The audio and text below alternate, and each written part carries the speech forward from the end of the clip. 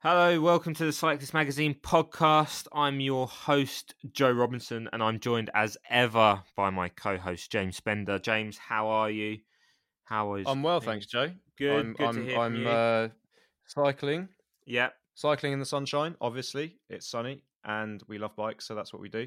I've been out and about on a gravel bike nice. last couple of days over this weekend. What have you been riding, James? What have you been on? It's a Bianchi Impulso all road. So I think they also do an Impulso road bike. So the all road is their gravel solution, and it's aluminium. This is gonna sound a bit mean. It's not supposed to. It's a bit entry level, Yeah, but it is functional, and I'm growing to like it. Mainly because of the freedom it affords. It is just amazing just to get off the roads and into the forest. and how's the frame been changed from the road version? Have they sort of done anything to make it more gravel, or have they just literally chucked some 40mm tires on there and called it a gravel bike? Oh no, Joe! This is an Italian gravel bike, so the tires are 35 millimeters, Okay, which yeah, is already sure. they would assume that's way too wide. I'm sure they probably wanted 28. The actual changes have changed. It's the geometry, Right. right? So that's the fundamental thing. If people say, "Oh yeah, what makes a gravel bike different to a road bike or a cross bike?" There are subtle geometrical tweaks. So the head tube angle is slightly slacker than on a road bike, so you get more stability over rougher ground, bumpy stuff, and also at speed. But it does make the handling feel a bit slower than a road bike, so it's just Yeah. not as responsive.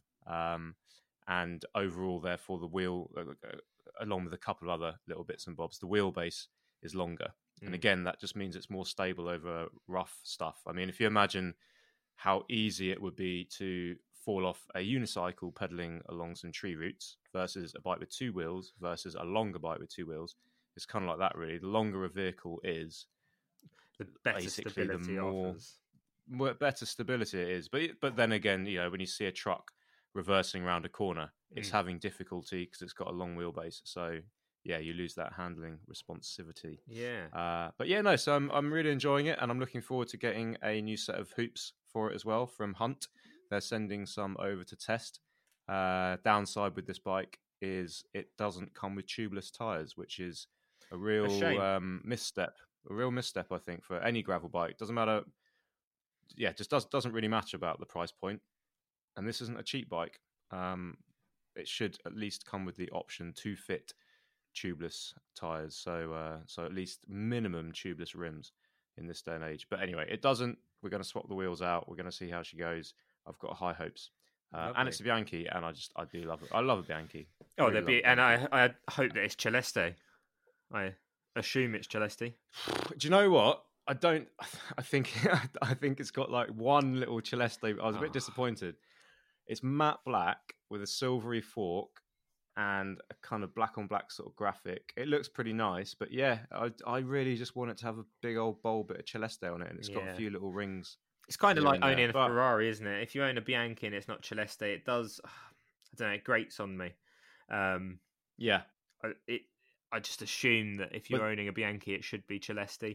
But hey, I'm not here to judge those yeah, who are riding black Bianchi bikes, red Bianchi bikes. It's not my this is place true.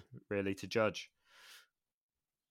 Well, I mean, we can all judge if we like, Joe. Just keep it to ourselves. Yeah, However, I'm sure that you have a bike, and it would be a test bike, and it will be a bike that you are allowed to pass judgment on in this. I do. We're in a safe space. We're in a safe So, space, mate. So tell me about it. Tell me what is it you're riding? exactly like you, James. I've decided to get off of the road a little bit at the moment with the circumstances that we're all finding ourselves in at the moment. I wanted to, get out of the people's way, and I've got in a Canyon Grail AL. So everyone remembers the Oh, Canyon Grail launching in 2018, and yep. it was known because it was Canyon's first sort of dedicated gravel bike. But the big headline grabber was the fact that it was released with that double decker handlebar, so a two leveled handlebar. The That hover bar. the hover bar that looked completely insane But the idea was that you could have a real sort of upright geometry on the tops for greater stability, and that the bar had been built with compliance, so that when you was going over the rough stuff, it was easier to ride. But then what happened was Canyon basically released the AL version last year, which is an aluminium alternative to the carbon fiber range, which is just sort of kind of like your general any man gravel bike. So it's got traditional handlebars on it. It's got that longer wheelbase. It's got sort of that sort of easier geometry. And I've been riding it for a couple of days now, and it's bloody fantastic. It is so much fun. Unlike your Bianchi, it does come tubeless ready. So it comes out of the box. It's tubeless out the box. So it's got a set of DT Swiss hoops on it, with some Schwalbe G1 tires, which are excellent off road, may I add. Yeah. Can I stop you there and ask you something? Tubeless out of the box. Yeah. Does it actually? They're set up tubeless, and they've got sealant in them. Yeah. So it arrived from Canyon, from Germany, ready to roll as a tubeless ready tubeless bike. So just pumped up the tires to 60 psi. It's pretty dry out there, and the sort of the routes that I've been riding around are not too technical. So get up to about 60 psi. Right.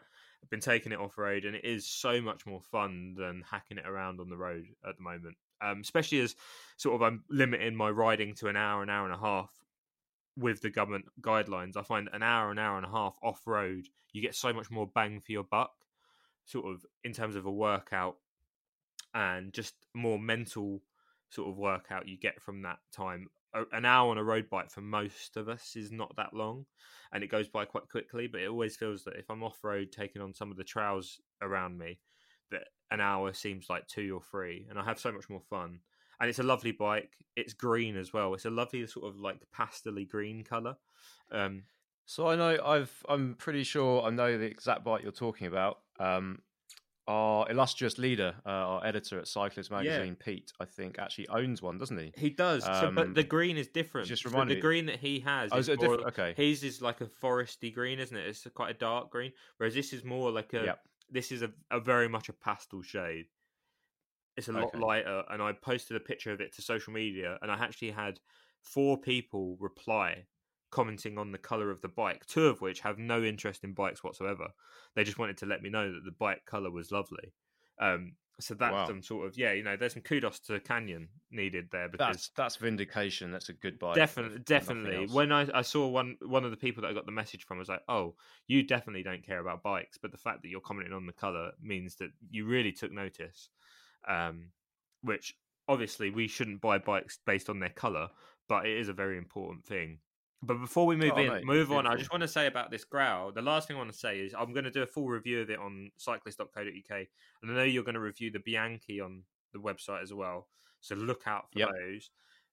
The Canyon Grau is also only 1,600 quid, which really, like having ridden it for the last couple of days, I'm so bowled over by the fact that it's 15,999, and the bike is honestly so much fun. And the geometry on it's not too far away from the Endurace, which is Canyon's endurance race bike. Yep. So much so that if you was to put a second set of wheels into this bike, say you bought, a pair of carbon sort of midsection wheels with some 28mm tires, this thing would function completely fine on road. And it's got the Shimano GRX group set, so it's got a 48-30 chain set, I believe, and then an 11-34 on the back. So the gearing's absolutely fine for the road. And then you can swap it in for your DT Swiss tubeless wheels and the Schwalbe G1s, and you could ride it off road, and the thing absolutely munches up over sand, rock, grass. It's absolutely perfect. But honestly, for 1,600 quid, it just seems like such a steal compared to some of the prices of some bikes, which is one thing that I'm really that I've been so impressed with. I think from riding the bike is just how much fun I get for the cost, I guess. You bang for your buck. Massive bang for your buck. So James, I think we should sort of say what we're going to talk about in this episode of the podcast. So the magazine recently turned 100. That's right, 100 issues of Cyclist magazine. It's been a long 100 issues.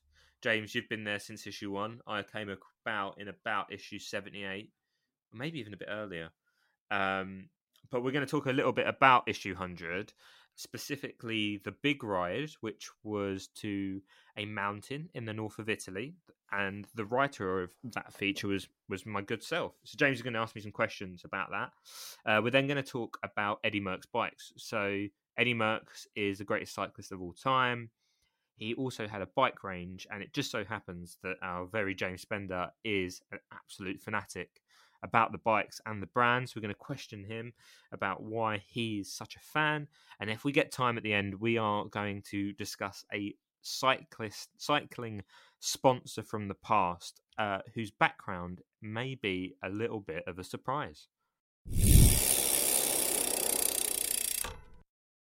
So, Joe, I don't know whose palms you had to grease, but issue 100 has you on the front cover. It's a very prestigious slot. You're looking good. You're looking bella in sella, as the Italians say. Looking good in the saddle, and which is lucky because you were in Italy and you're riding with an Italian fella who, I mean, let's be honest, most Italian people look pretty good on bikes, like they're born on them. So you have some serious competition. I think you held the British end up. Congratulations. Thank you. And congratulations on the article. I read it. Cheers. Which, you know, we obviously read everything, but I've read it a couple of times because I've got a lot of time on my hands and I wanted to refresh my memory for now. And it did actually raise a few questions this time around. Go ahead. Because I was trying to analyse it a little bit more. Right. Really get to the what made you tick during that ride. And the first question I'd like to ask you, because this ride is 33 kilometers long of a climb, is that correct? Well, officially it's 22k, but you are going uphill for 33 kilometers. So that's far. If you was uphill, if you was a tourist and you went and tackled the climb, you'd tell people it's 33 kilometers long. Okay, and that's what you're telling. That's what you're telling. That's what I told the reader, and I'm telling you now. Yeah, yeah. But and you're starting at 500 meters. You're making a near 2 kilometer vertical gain over that 33 kilometers uphill, which is so basically that's a good day out already, and that's only a third of the overall ride. I think it was 80, 90k or something? It's about 80k by the time you've got back down into the valley, yeah. Yep. And we should... I just realised I haven't even really described where it is. So tell me first, where is this ride? It's in Italy. Yep. But where? So it's in the Piedmont region, which is in the northwest of Italy. Piedmont's known mostly for the city of Torino, which is one of the big industrial cities in the north of the country, but that's a little bit further north. This is near a city called Cuneo. Cuneo is basically the biggest town in that region, and the climb that we tackled, the Colle Foniera, it is out of Cuneo by about half an hour's ride, and it is a big ascent in the Cottian Alp. You'll notice I called it the Colle Foniera earlier. But actually, if you went and chatted to a local in one of the little villages along the ascent, they wouldn't call it the Colle Foniera. They'd call it the Colle de Morte, which translates to the Pass of the Dead. Now that sounds quite dark, doesn't it? I mean, that sounds quite sinister. That is very sinister, but there's a reason it's got this sinister name, right? So basically, in the 18th century, the area of Piedmont was controlled by the Duchy of Savoyard, which was just like a house at the time of noblemen. And as is the case in the 18th and 19th century, everyone was always at war. And at this very time, the Savoyard Duchy was at war with the French and the Spanish.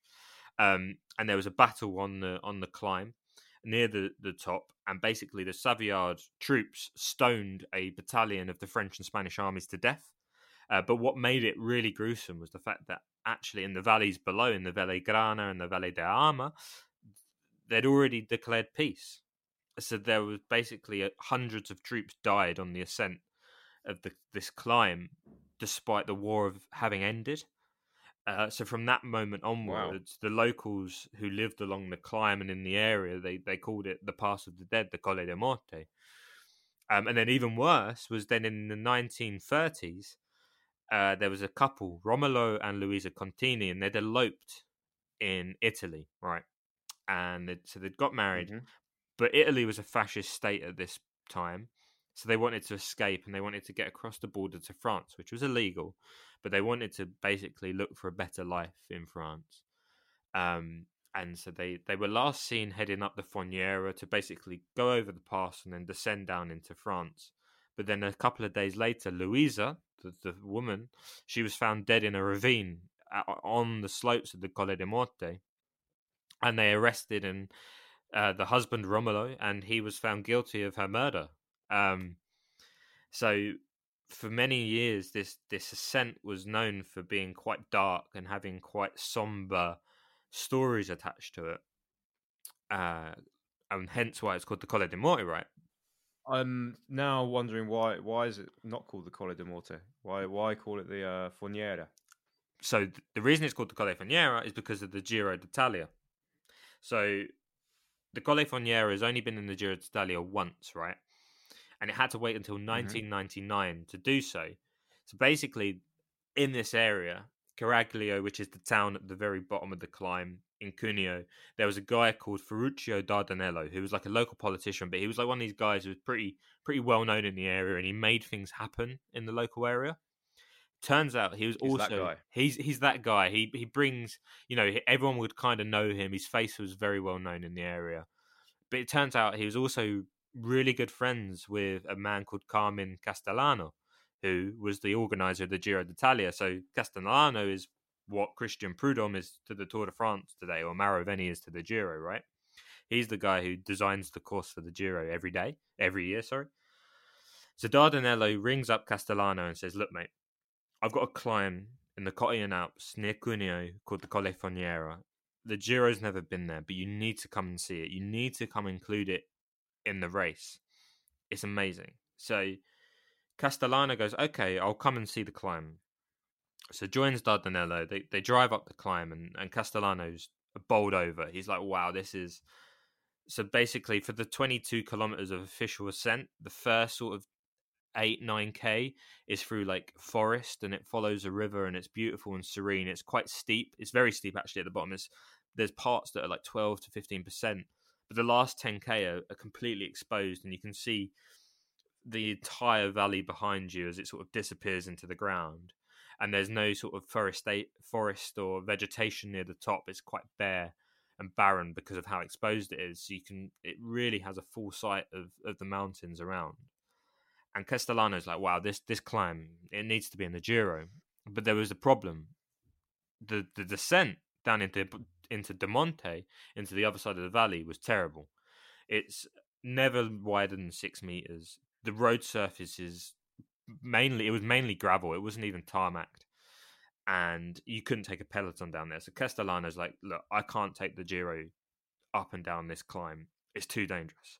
But I want to do it." So Dardanello, turns to Dardanello and says, "Look, what you need to do is you need to resurface this climb. But also, I'm Italian, so I'm Catholic. I can't be taking a race over the Pass of the Dead. It's not good for my superstitions. You need to rename the climb." And it just so happens that there's like a little craggy, cresty rock near the summit that's called the Foniera. And Dardanello goes, "Okay, don't worry, I'll take care of things." A couple of weeks pass. The descent's already been resurfaced. And Dardanello goes, "Oh, and by the way, it's called the Colle Foniera now. It's not the Colle de Morte."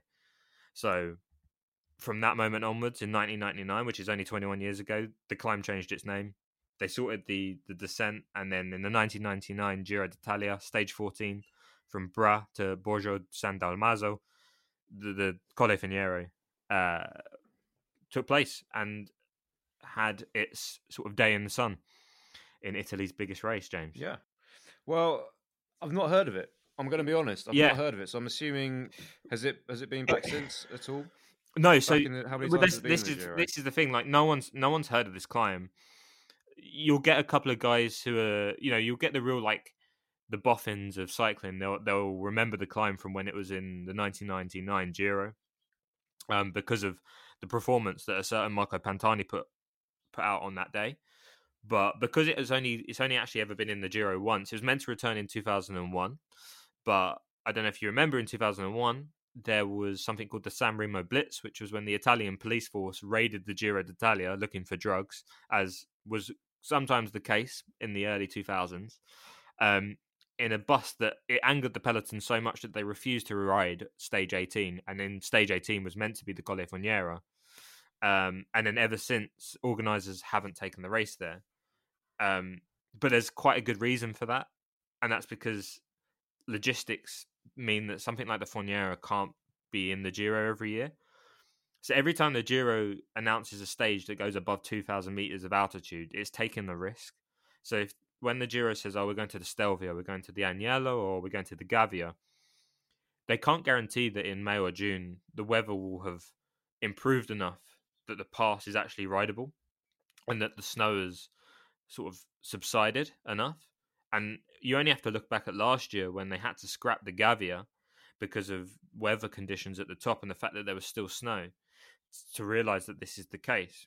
But what makes it worse is that unlike the Stelvio or the Agnello, the Fognera is a totally wild climb where, the Stelvio doesn't just have cycling tourists go up there. It has motorbikes, it has people driving, people just wanting to see the view at the top. So the authorities do quite a big job to clear the Stelvio. The Fognera clears naturally.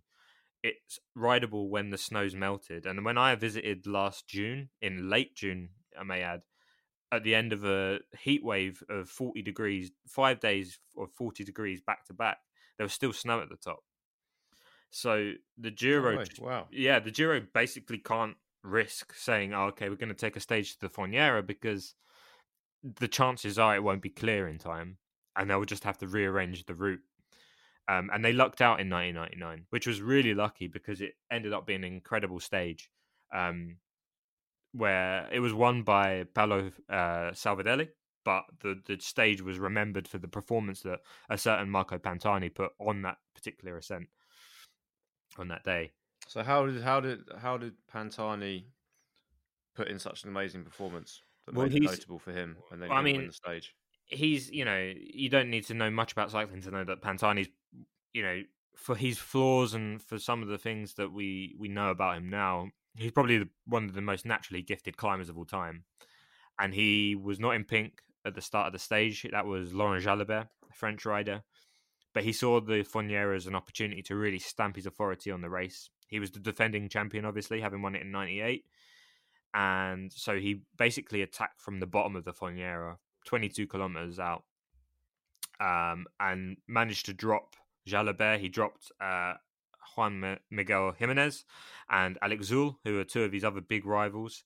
And he managed to basically shed everyone by the top of the climb, so much so that he knew that he was going to be in pink by the end of the day. So he took it really easy on the descent, was overtaken by Salvadelli, who went on to win the stage.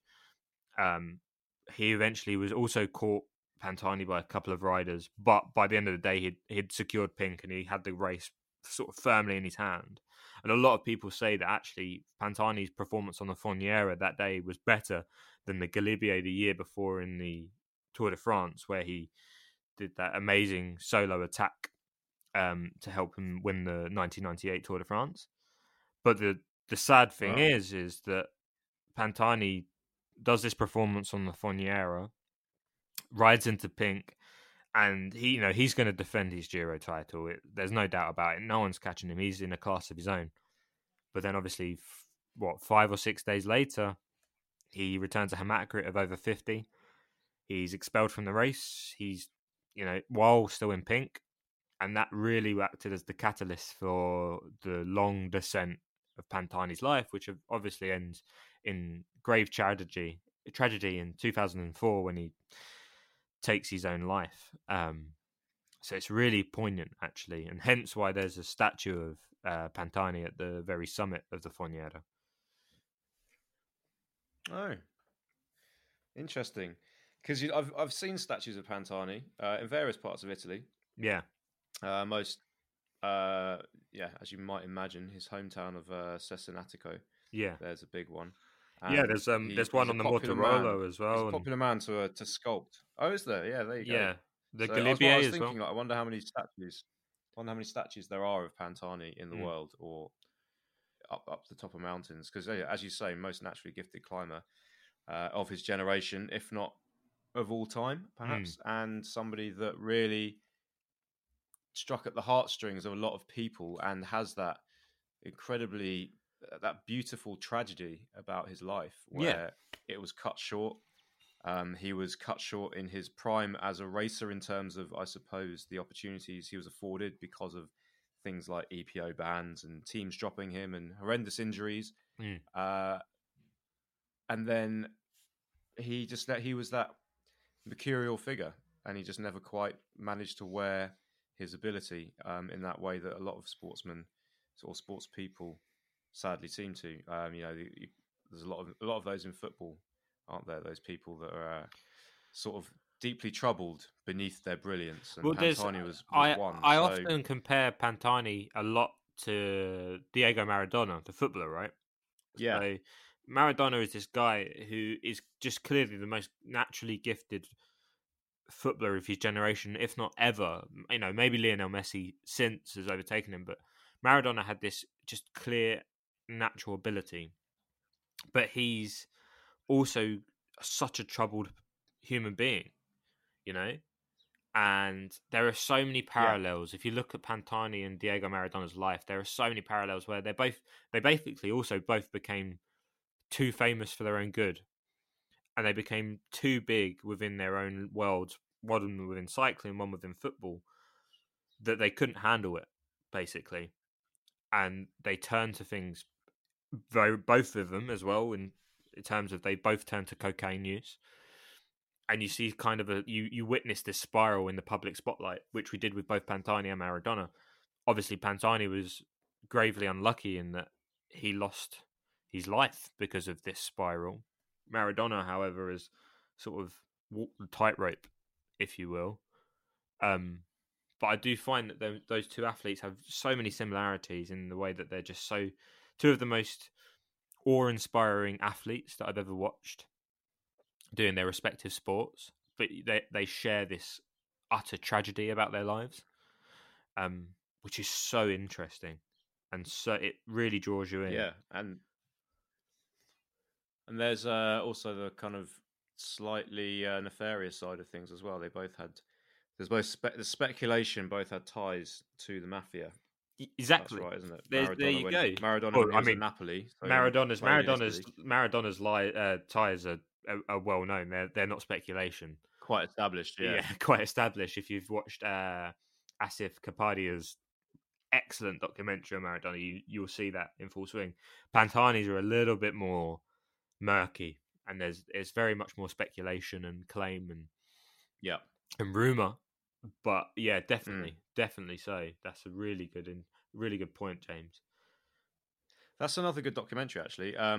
We shouldn't be banging on about football too much, so just to offset that, the Pantani documentary, yeah, which came out a few years ago. I only just watched it recently, and it's really good. It's again just tells a great story. I mean, it's a sad story, but it's a great story. And you just got to love his dear little Nonna. Sorry, not Nonna. That's his grandma, his mother, and she fought valiantly in his death, basically, to still keep his name untarnished. Yeah, and that's really heartbreaking. That element of the story, 100%. a mother that outlives her son and having to defend him from a lot of slander and a lot of this, tarnishing of his reputation. But he still remains really a big favourite, doesn't he? He's one of these guys that never. They love him, absolutely love him. Yeah, he kind of like, we know now that he wasn't a clean athlete. That's established. But because of how he performed and how he rode a bike, he's given this sort of hero status. But I kind of understand that, because when I watch Marco Pantani ride a bike, he gives me the same feeling, again, to compare him to Maradona, where I'm left speechless by what he does.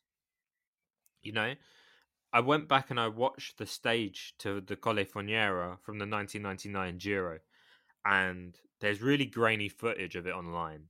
And it's not the best, but you see Pantani's attack and you see how Pantani rides up this mountain. And you're left awestruck by his ability to go up climbs so gracefully and with such ease.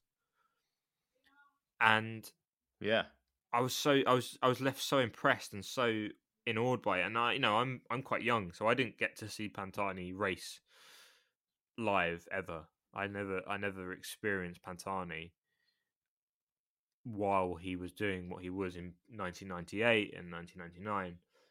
So all my memories of him are from going back and revisiting his career, and the way he rides and the way that he approached the sport and some of the stuff that he would do in races. There's not a single rider at the moment that gives me that same sort of sense of sort of imagination and enjoyment, really, which is a shame. Yeah. But he is a fantastic athlete. But anyway, Joe, back to your Colle de Foniera. Yeah. I must commend you. Thank you. On your pronunciation. I've been really trying. I did actually ask you before this, didn't I, how you said Foniera. Yeah. And I think I'm not even saying it 45% correctly, but it's better than I was. No, you're getting there. You're getting there. Fonieri was where I was at before, I think. But I want to just kind of get a feeling of whether or not I should go there. Right. Okay, so you travel a lot for work. Yeah. To cycle, or you travel a lot in your spare time to cycle as well. You've ridden various places. Where does this rank in where you've ridden in terms of best climbs? Mm-hmm. And what would you put above it? So, or maybe it's number one. I don't know. So tell me why I should go. It's in Italy, right? So the food and the drink is the best in the world. What are you trying to say? If it's not in I'm saying. What about climbs in France? Is the food and the drink not the best in the world there? Well, no, because the best food in the world is Italian food, right? No, I reckon. Yeah, I'm with you there. Mainly just because the French get pretty far in the culinary. Yeah, like food in France is great. Coffee. It's not coffee. No, it's not. Coffee's not there in France. It's not stereotype for a reason. Terrible coffee in France. Great coffee in Italy. Terrible coffee in France. But you get good food in France. But food can be. What I find with France is food can be hit or miss in France. In Italy, food isn't hit and miss. Food's hit every time. Unless you're in the absolute center of Rome, I can guarantee that you're getting a good meal in Italy, right? And by good meal, I mean average, like above average to very good. And there's no exception. Not a lot of money often as well. That's the other thing. Not a lot of money, right? So this is the thing about the Foniera as well, is its food and drink in that area is incredible. One, the first reason is because of a cheese called Formaggio Castelmagno, right? So Castelmagno is the name of the region which encompasses all the little villages on the ascent of the Foniera. So Chiapi, Campolonino, and Pradaleves are all in this little commune called Castelmagno. And along this ascent are dairy farms, and they all make a cheese called Formaggio Castelmagno, and it's the only place in the world that you can buy this cheese. And along the climb, you'll notice various stores that are selling this cheese. We bought some, right, on our ride, and I took it home with me, and I left it in the fridge for a few weeks. And what happens is it goes quite bitter, like a parmesan. And it is just incredible over a plate of tagliatelle. Like you just make a simple. Wow. What I did was I did a simple tagliatelle. Simple pasta. Kind of boiled it. Yeah, simple pasta. 8 minutes. Left it a little bit al dente. Then afterwards drained it. Stirred in some garlic infused olive oil. Chopped up a fresh chili. Put it in there. Sort of put it on the plate, and then I grated over some of this Formaggio Castelmagno, and it is unbelievable. Oof. That sounds delicious. That sounds delicious. Absolutely delicious. Simple things in life. And that's cheese and you can buy it like I bought 500 grams and just chucked it in the back pocket and finished the ride, and I took it home with me, and it went a little bit like it obviously squashed a little bit because of the heat, but it'll be fine. So you bought this during the ride and you cycled up the Foniera with it? Yeah, and I took it with me and I took it home. Do you think that's what Like, changed its structure more than putting it in the fridge when you got back? no, because it was fine. Because then I got it back to the hotel that we were staying in. I asked if I could put it in the fridge there, and they did. And then I took it home with me on the flight, and I put it straight in the fridge. And I had a little bit when I got home to show people what it tasted like, but then I left it for a good while just to because I didn't sort of make any food in which I thought, oh, I need some of that cheese. And then I made this tagliatelle, and I was like, oh, I'm going to put some of this cheese on it, and it was delicious. Did you eat it on your ride? When you were in Italy, did you have it on No, your no, as you because were controversial. ascending? Controversial. I don't like cold. I don't like cheese that isn't on hot food. So, Interesting. but that's complete. I don't want to go I down can that relate to that. tangent because we could be here for a while. Yeah, no, But I can relate to that. I like, yeah. As a younger Like, I'm man, not. I felt the same. Melted cheese was okay. Raw cheese, I mean, Yeah, yeah. you know what I mean. I'm really cool. Like a Hard cheese. parmesan or like a mozzarella. Like, but it has to be cooked. I'm not like knocking off lumps of cheddar and eating it in the fridge. Um. But You'll another get good there. thing. You'll get there. I will get there. The palate will change. So as you mentioned, Yep. the coffee is also incredible. There's a little cafe. So They don't do flat whites in Italy, though, do they? they don't, but it's fine because I don't drink flat whites.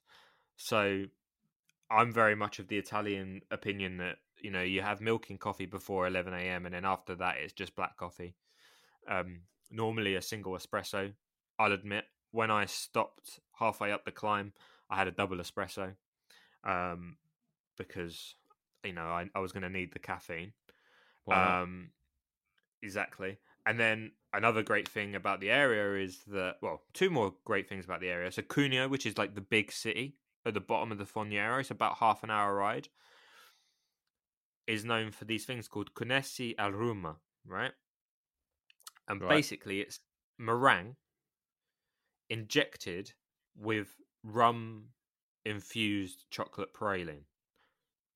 Wow. Yeah, Okay. it's as Yep. good as it sounds, yeah. So you buy it, they're quite small, they're not that big, and you basically bite into the meringue and you get the crunch and you get the good texture of the meringue, and then you're immediately like punched in the face with the booziness of the rum, and it's like the chocolate's sweet and there's the sugar that's all sweet, and then you get that kind of warm burning sensation from the rum, and it's unbelievable. It's like the perfect post ride bit of food, in my opinion. Is That's a beautiful absolutely thing. delicious, and you only get it in Cuneo. It's a dessert that was designed like curated in Cuneo, and it's basically the only place you'll be able to buy this sort of delicacy. But it's so good, and they're so cheap as well. They're like €1, if that. I'm assuming Those they places. don't sound like they travel that well in the Jersey pocket, though. Yeah, I didn't try and bring any of those home for the family. I polished a couple off after the ride. And the other big thing, the other reason why riding the Colle Fognero is worth it is because you're in Piedmont, right? And what's in Piedmont? It's Barolo country, the king of the wine. Um, have you had Barolo, James? I have had Barolo. Yeah, it is. It's a bold wine, isn't it? It's a big wine. It's a big wine. It's an expensive wine. It's a very popular wine. It's kind of Barolo is that kind of wine that you go to an Italian restaurant in the UK and it's the expensive bottle of wine. It's it's the one that's sort of like 30, 40 quid, not 18, £19. You know what I mean? Yeah, yeah. So it's like a Bordeaux or I don't know. I don't know much about wine. Chateau Neuf de Pape's one of those. It's a thing, Yeah. isn't it? It only comes from a certain place, and therefore they charge you an absolute Well, premium for it. there's But it only is. I've 11. had There's it. only It's actually 11 villages that create that have the grape, the Nebbiolo grape that creates Barolo wine. So it is pretty rare. But it's really easy to come by in Cuneo and the surrounding areas because obviously it's their wine and it's not that expensive. And you can get yourself a good bottle of Barolo for like €10, €15, um, in a restaurant, which you'd definitely pay double for in the UK. yeah, no, absolutely, no doubt. That's the other great thing about Italy, isn't it? Cheap wine, good wine, cheap wine. And do you want me to leave you with one last interesting fact about the Colle Fognera and its surrounding area, James? Yes, please leave me with one last interesting fact about the Colle Fognera and the surrounding area. So the best thing about cycling in the Piedmont region around Cuneo, etc., is that just outside of Cuneo, in a place called Dogliani, which is about 20 minutes drive from Cuneo. So if you go to the Fognera and you stay for a couple of days for riding, etc., you'll be able to. You won't need to visit this place, but it's home of something called to the late Michele Ferrero, right? So he inherited his father Pietro's bakery in 1949. And then it just so happens that he transformed it into what is Europe's second largest confectionery company. That's right, James. Ferrero is from this part of Italy, Cuneo. And what do we know? Ferrero as in Ferrero Rocher? Yes, what do we know Ferrero from? No way. Ferrero Rocher. But it also turns out that they are the inventors of the Tic Tac, the Kinder Egg, and Nutella. I did know that. I did know that about Nutella. Yep. But not the Kinder Egg. Not the Kinder Egg or the Tic Tac. I was really surprised by the fact that they created and invented the Tic Tac. So they're the second biggest confectioner in Europe now. And they're also responsible for consuming 30% of the world's hazelnut production. Wow. Which is a lot. Goodness me. Yeah. That's a huge... yeah. So who knew that Nutella was responsible for such monoculture devastation as the as the hazelnut farming? Exactly. Wow. And it's incredible. And so when you go into like corner shops around there, there's more Kinder Buenos and Kinder Eggs than you can shake a stick at. They're everywhere. So see now you've what was that snack that the little confectionery snack with the rum praline inside the it? Messi alla Roma. So yeah, that one. I'm not going to try and pronounce that. That sounds in terms of the construction. That's similar to a Ferrero Rocher, isn't it? It is. It is quite. Yeah. No, it is. And you got the praline middle. That's obviously a thing. I mean, they really that is a winning combination. That crunch, the crunch and the cream is they're great combinations to have. That's a great combination to have in any kind of confection. And I wonder if that was maybe one of the originals. That and the Ferrero Rocher. Definitely, potentially, because they are very similar. You just don't get that boozy kick from the rum in a Kinder Bueno. Obviously.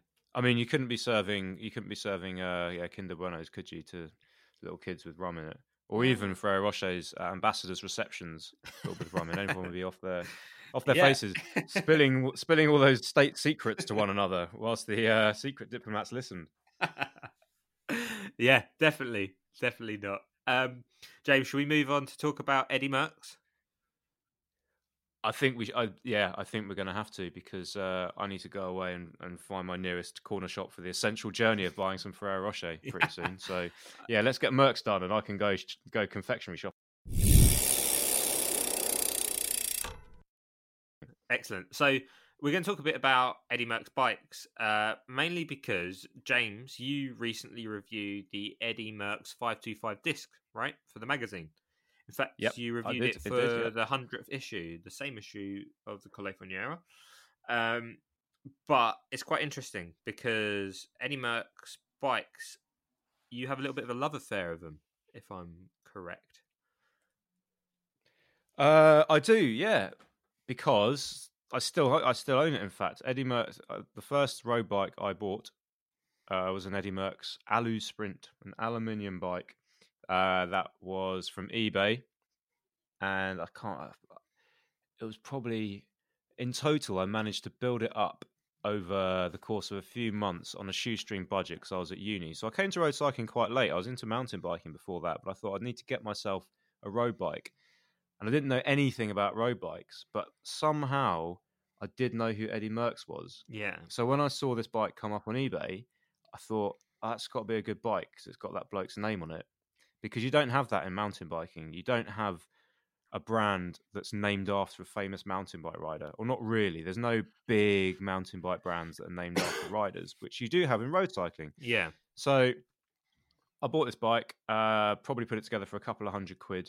The back end is technically straight, but the bloke who welded it must have been his last day and a Friday afternoon, and they were going down to the pub for his leaving drinks, because it is really, excuse my French, on the piss is the technical term.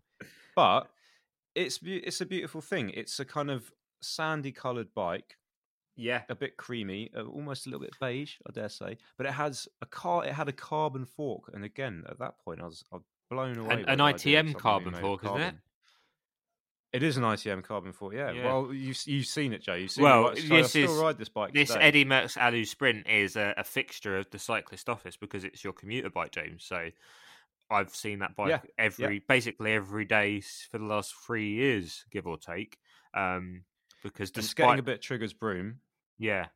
So it's had a consistent, something breaks and it gets a new something. Most of the time it won't match, and it will work for a while.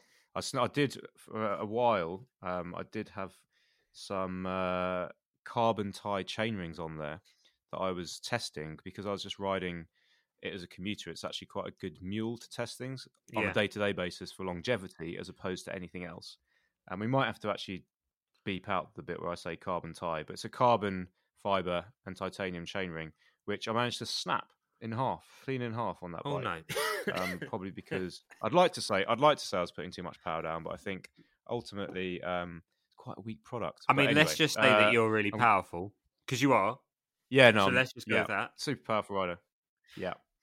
So that's where the love affair with Eddie Merckx bikes came from. And then as I kind of found my feet a little bit more in the sport road cycling, not just the bikes, I kind of found out a bit more about Eddie Merckx.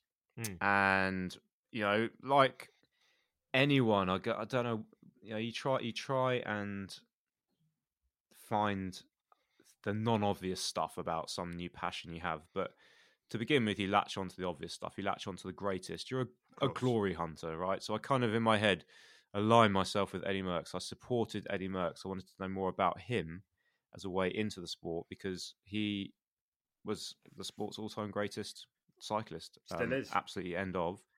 Yeah. And then subsequent bicycle purchases were Eddie Merckx's. So I've had a couple.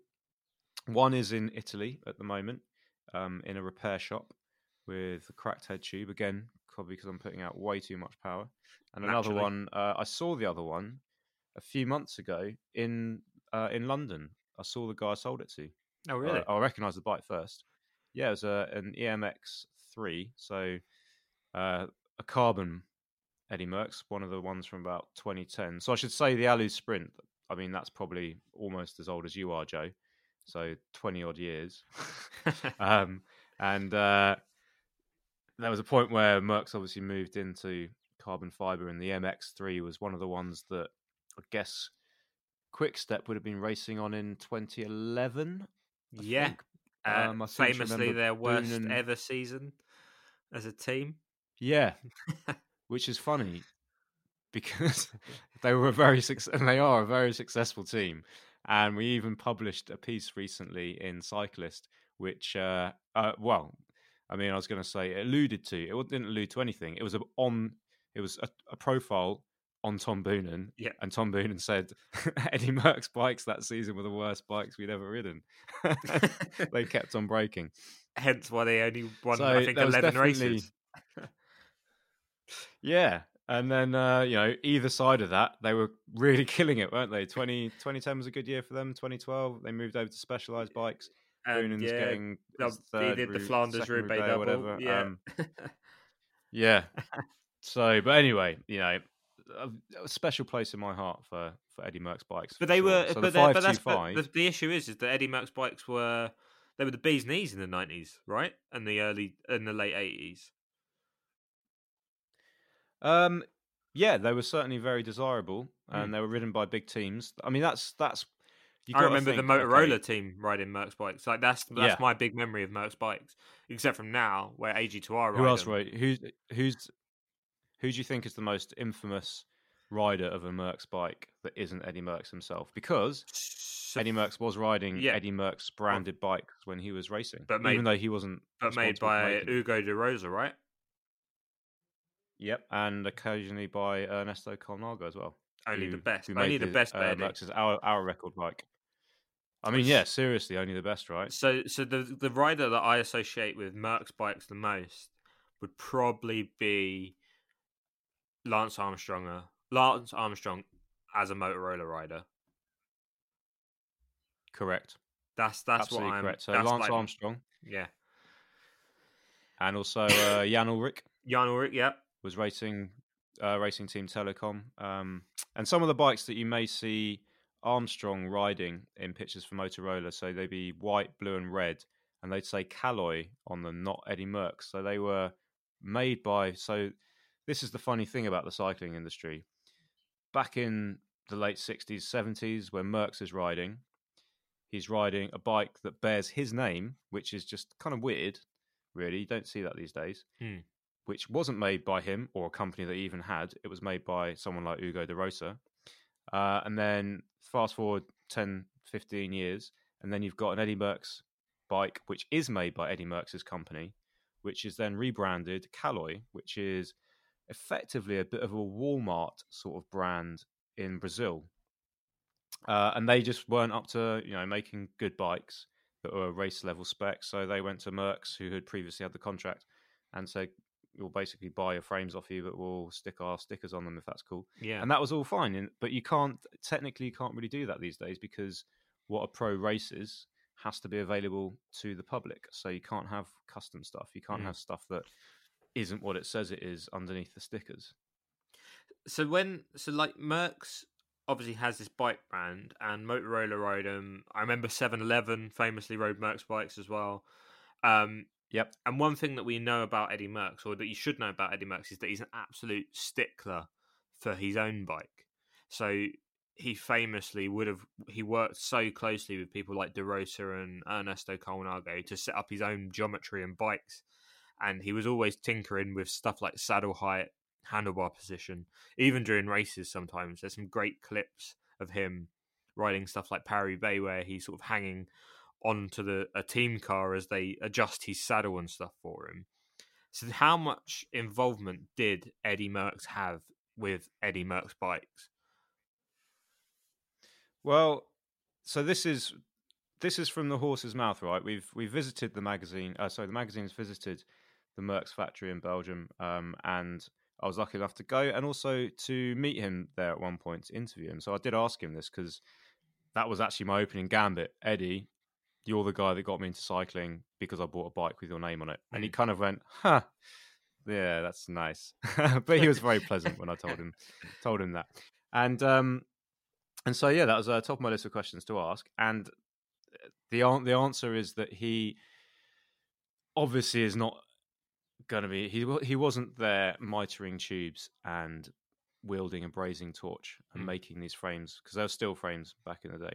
But what he did do, he took that meticulous approach to his bicycles into manufacturing bicycles. So he did his due diligence and then some. So he went to Italy and he went to find De Rosa, and he said, look, so this is Ugo De Rosa, who's the De Rosa father. There are now 3 De Rosa sons, aren't there? There's Cristiano,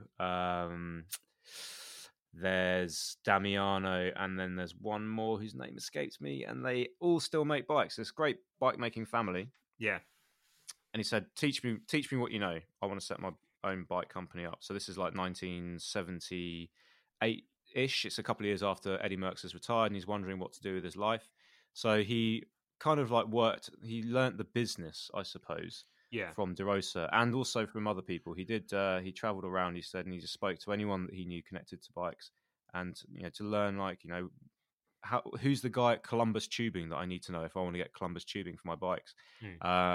Who's the guy at Campagnolo that I need to know that I'm going to get the Campy stuff from? How much are we paying for a group set? All those sorts of things. Yeah. So he set himself up with the business knowledge, but he only realistically brought some design elements to it, famously his geometry. So apparently he was known around the factory as Mr. Geometry. He was a real stickler for it. And that and his only other stipulation were he really always wanted his bikes to be safe. So this is slightly secondhand. So famously, he was racing 1 year with Luis Ocado, a Spanish rider who was really pushing Merckx to the wire in the Tour de France. And sorry, not Ocado, that's the delivery company, Ocana. Yeah, Luis Ocana, and he was really pushing Eddie Merckx to the wire here. And Ocana was a great climber and famously was a real stickler for very light kit. Anyway, Ocana crashes on a corner on a descent. Merckx overtakes him and he takes yellow. Merckx is so upset on Ocana's behalf that he refuses to wear the jersey, I think, the next day. But at the same time, Ocana's out of the race. And Merckx later says that, well, basically Ocana's bike was too light. Okay. He was going around a corner and the light bike had too much flex in it, and it got developed speed wobble, and that's what took out. That's why he fell. Merckx, on the other hand, would always make sure his bikes were very safe. He was an excellent descender. Yeah, and so to that end, some Merckx bikes were known for being a little bit heavy, especially when carbon came along. But no, in general, back to your original question, he had a decent amount to do with the brand, and for a while, the actual workshop was in effectively his garden. He had a farmyard, I think, just outside Brussels. So across the courtyard, I remember seeing this documentary of Eddie Merckx peering out of his window into the sort of stables where you can see people walking around with frames, and they would make him basically on his doorstep. So he had a lot of involvement there.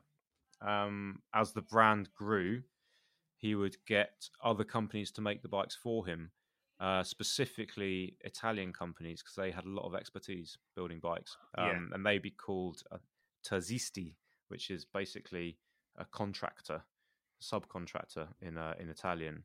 And so you would go along with your blueprints to these guys that made bikes for anybody, and you would order, 200 bikes, and they would build them for you, and you get them painted up, and they look like they came from Brussels, or they would look exactly like the ones that Telecom were riding that you actually did build in Brussels, but these ones are being sold in the shop. So it's that kind of thing. And we did visit one of those places too. So and, the number of bikes. Go on. I was just going to say. The number of bikes that Merckx was making at one point was phenomenal. This one contractors that's still around now called Lavamec in Veneto. They were making 800 bikes a week, 800 frames a week for Merckx. Wow. And that's just one place. And that's because Merckx couldn't keep up with production. So this brings me on to my next question, which is so Eddie Merckx was massive. The Eddie Merckx's bikes were massive, and everyone wanted to own an Eddie Merckx bike. And they were really big at the same time as Colnago bikes, as Pinarello bikes in the 90s. But if you look at it now, Eddie Merckx bikes aren't a bike that people want to own. And while brands like Trek... Joe, that's a cutting comment. Okay, let me explain. Other bike brands like Trek, Cannondale, and Specialized came on the scene. The American dudes, Canyon from Germany. Colnago remained a really big bike brand as it was in the 90s. Bianchi is still a very popular bike brand. But now, in 2020, Eddie Merckx bikes aren't as big as they were in the 90s, right? So, but why is that? What happened to Eddie Merckx bikes from them being basically one of the most popular bike brands in the entire world to quite a niche brand right now that has changed? What was it that changed? I think the simple answer is carbon fiber. Yeah, and with carbon fiber came a lot of Far East manufacture. So initially, you have Merckx bikes being made in Brussels or in Belgium, and also parts of Italy, and that was a real badge of honor as well. If you're into Merckx frames, having a Merckx frame that was built in Belgium is very desirable compared to a Merckx frame like my aluminium one, which is made in Taiwan. So it was that movement of expertise and material changes over to the Far East. And by Merckx's own admission, he said it just became too much, and he was traveling a lot, and he was trying to see these different suppliers, and he wasn't really involved on a hands-on basis with the actual bikes he was producing. And other companies, meanwhile, were kind of racing away with the new technology, and Merckx was trying to play catch-up. And actually, although your brands like Colnago or Pinarello or Bianchi, they're still big hitters, and they're, like you say, they are very desirable. They also struggled to keep up, but they somehow managed to do it. Whereas there was, unfortunately, I think, money issues that prevented the speed of change, and also Eddie himself thinking, I'm getting older and I'd like to pass on the company to somebody. And he has a daughter and a Sabine, I think she's called. But anyway, Axel, his son, Axel Merckx, is a famous as a cyclist as well. Yeah, he kind of hoped, Tour de France stage winner. He confided in this interview with us that he had rather hoped that Axel might take on the business, but Axel wanted to race, and so he didn't have a natural successor. The company was hemorrhaging money, and Merckx just said, "You know what, I'm out," and that was 2008. So the company changed hands, and it just took them a while to find their financial feet. And in that time, 2008 was the real boom beginning for carbon fiber bikes. Yeah. And if you weren't kind of on that train, then you were left behind. And without going off on one about how factories and stuff work, you get your frames made by a contractor in the Far East, and there are only so many good factories out there. And if their order books are filled with other brands, then you're going to be waiting, or you're going to a slightly lesser factory. So then you've got issues with quality control, etc. There are so many reasons why a brand like this fails. But ultimately, it came down to not being able to keep up at the same time as not having enough money to be able to keep up, I think it's fair to say. Which is sad, because then a couple of years ago, the brand almost went under completely, didn't it? So the Eddie Merckx bikes, as we know it almost disappeared, right? Well, yeah. So this won't be lost on a lot of keen cyclist fans out there, cycling fans out there, that the last year's Eddie Merckx Stocku, it's called a Stocku 95 bike. It looked very suspiciously like a Ridley Helium. And that's because Ridley's parent company, which is called Race Productions, so they're also based in Belgium. Ridley, obviously another big Belgian brand. They bought Eddie Merckx. They rescued it effectively. Eddie Merckx bicycles previously had been owned by a consortium that also owned some Belgian beer brands, and before that by a bloke who made his money in shoes. So you could say it probably wasn't owned by people who knew much about the bike industry. Yeah. So hopefully now it's in a far, far better place with Ridley. But again, to be able to keep up with the Joneses, to be able to produce a bike for AG2R for that season as AG2R sponsors, which Eddie Merckx are at the moment, they just didn't have enough time, so they had to take a pre-existing bike, which was a Ridley Helium, and paint it up as Eddie Merckx and invent this new Eddie Merckx model. Amazing. But for 2020, they are bringing out, they're entirely unique bikes to the brand. So the 525, which is the one I've been testing, named after the number of professional victories that Eddie Merckx chalked up. Incredible. That's a unique Merckx bike designed from the ground up, and there are others in the range that will be added as the season wears on. So it's in a far healthier place. It's gone from just being somebody's registered trademark with some plans in a desk drawer to actually having full team, pro team sponsorship and genuinely exciting bike designs. If Google the 525 and have a look and see what you think, it is a divisive looking bike. Or buy a so is a Pinarello issue 100 Dogma. of Cyclist and read your very own excellent review of it as well. I didn't want to toot my own trumpet, Joe, but yes, of course, you could also buy Cyclist and read about it there. But yes, I'm really pleased to see where the brand is at the moment. because it does have that special place in my heart. And again, a bit like we were talking about with Pantani, there's something very emblematic of an era in an Eddie Merckx bike. So there were enough liveries, like distinct liveries, that black and pink of Telecom and white, and those bikes that they were riding, they're at the forefront of my mind when I kind of think about those mid-90s riders still spinning around on their steel bikes and their Eddie Merckx bikes. On that lovely note of Eddie Merckx bikes coming back to fruition and to popularity, I think we're going to end that episode there, James. Didn't have time to get onto talking about some sponsors. We'll leave that maybe till next episode. But either way, thanks for listening. As ever, subscribe at all the good places where you can get podcasts. That's Spotify, Google, Stitcher, wherever you find podcasts will be there. Subscribe, leave a comment, review us, let us know how it was, and do check back because we'll be coming back with another episode soon. But for now, James, I'll bid you adieu, and I'll chat to you soon. Adieu. Yeah. See you in you. Yeah. Goodbye. Take care.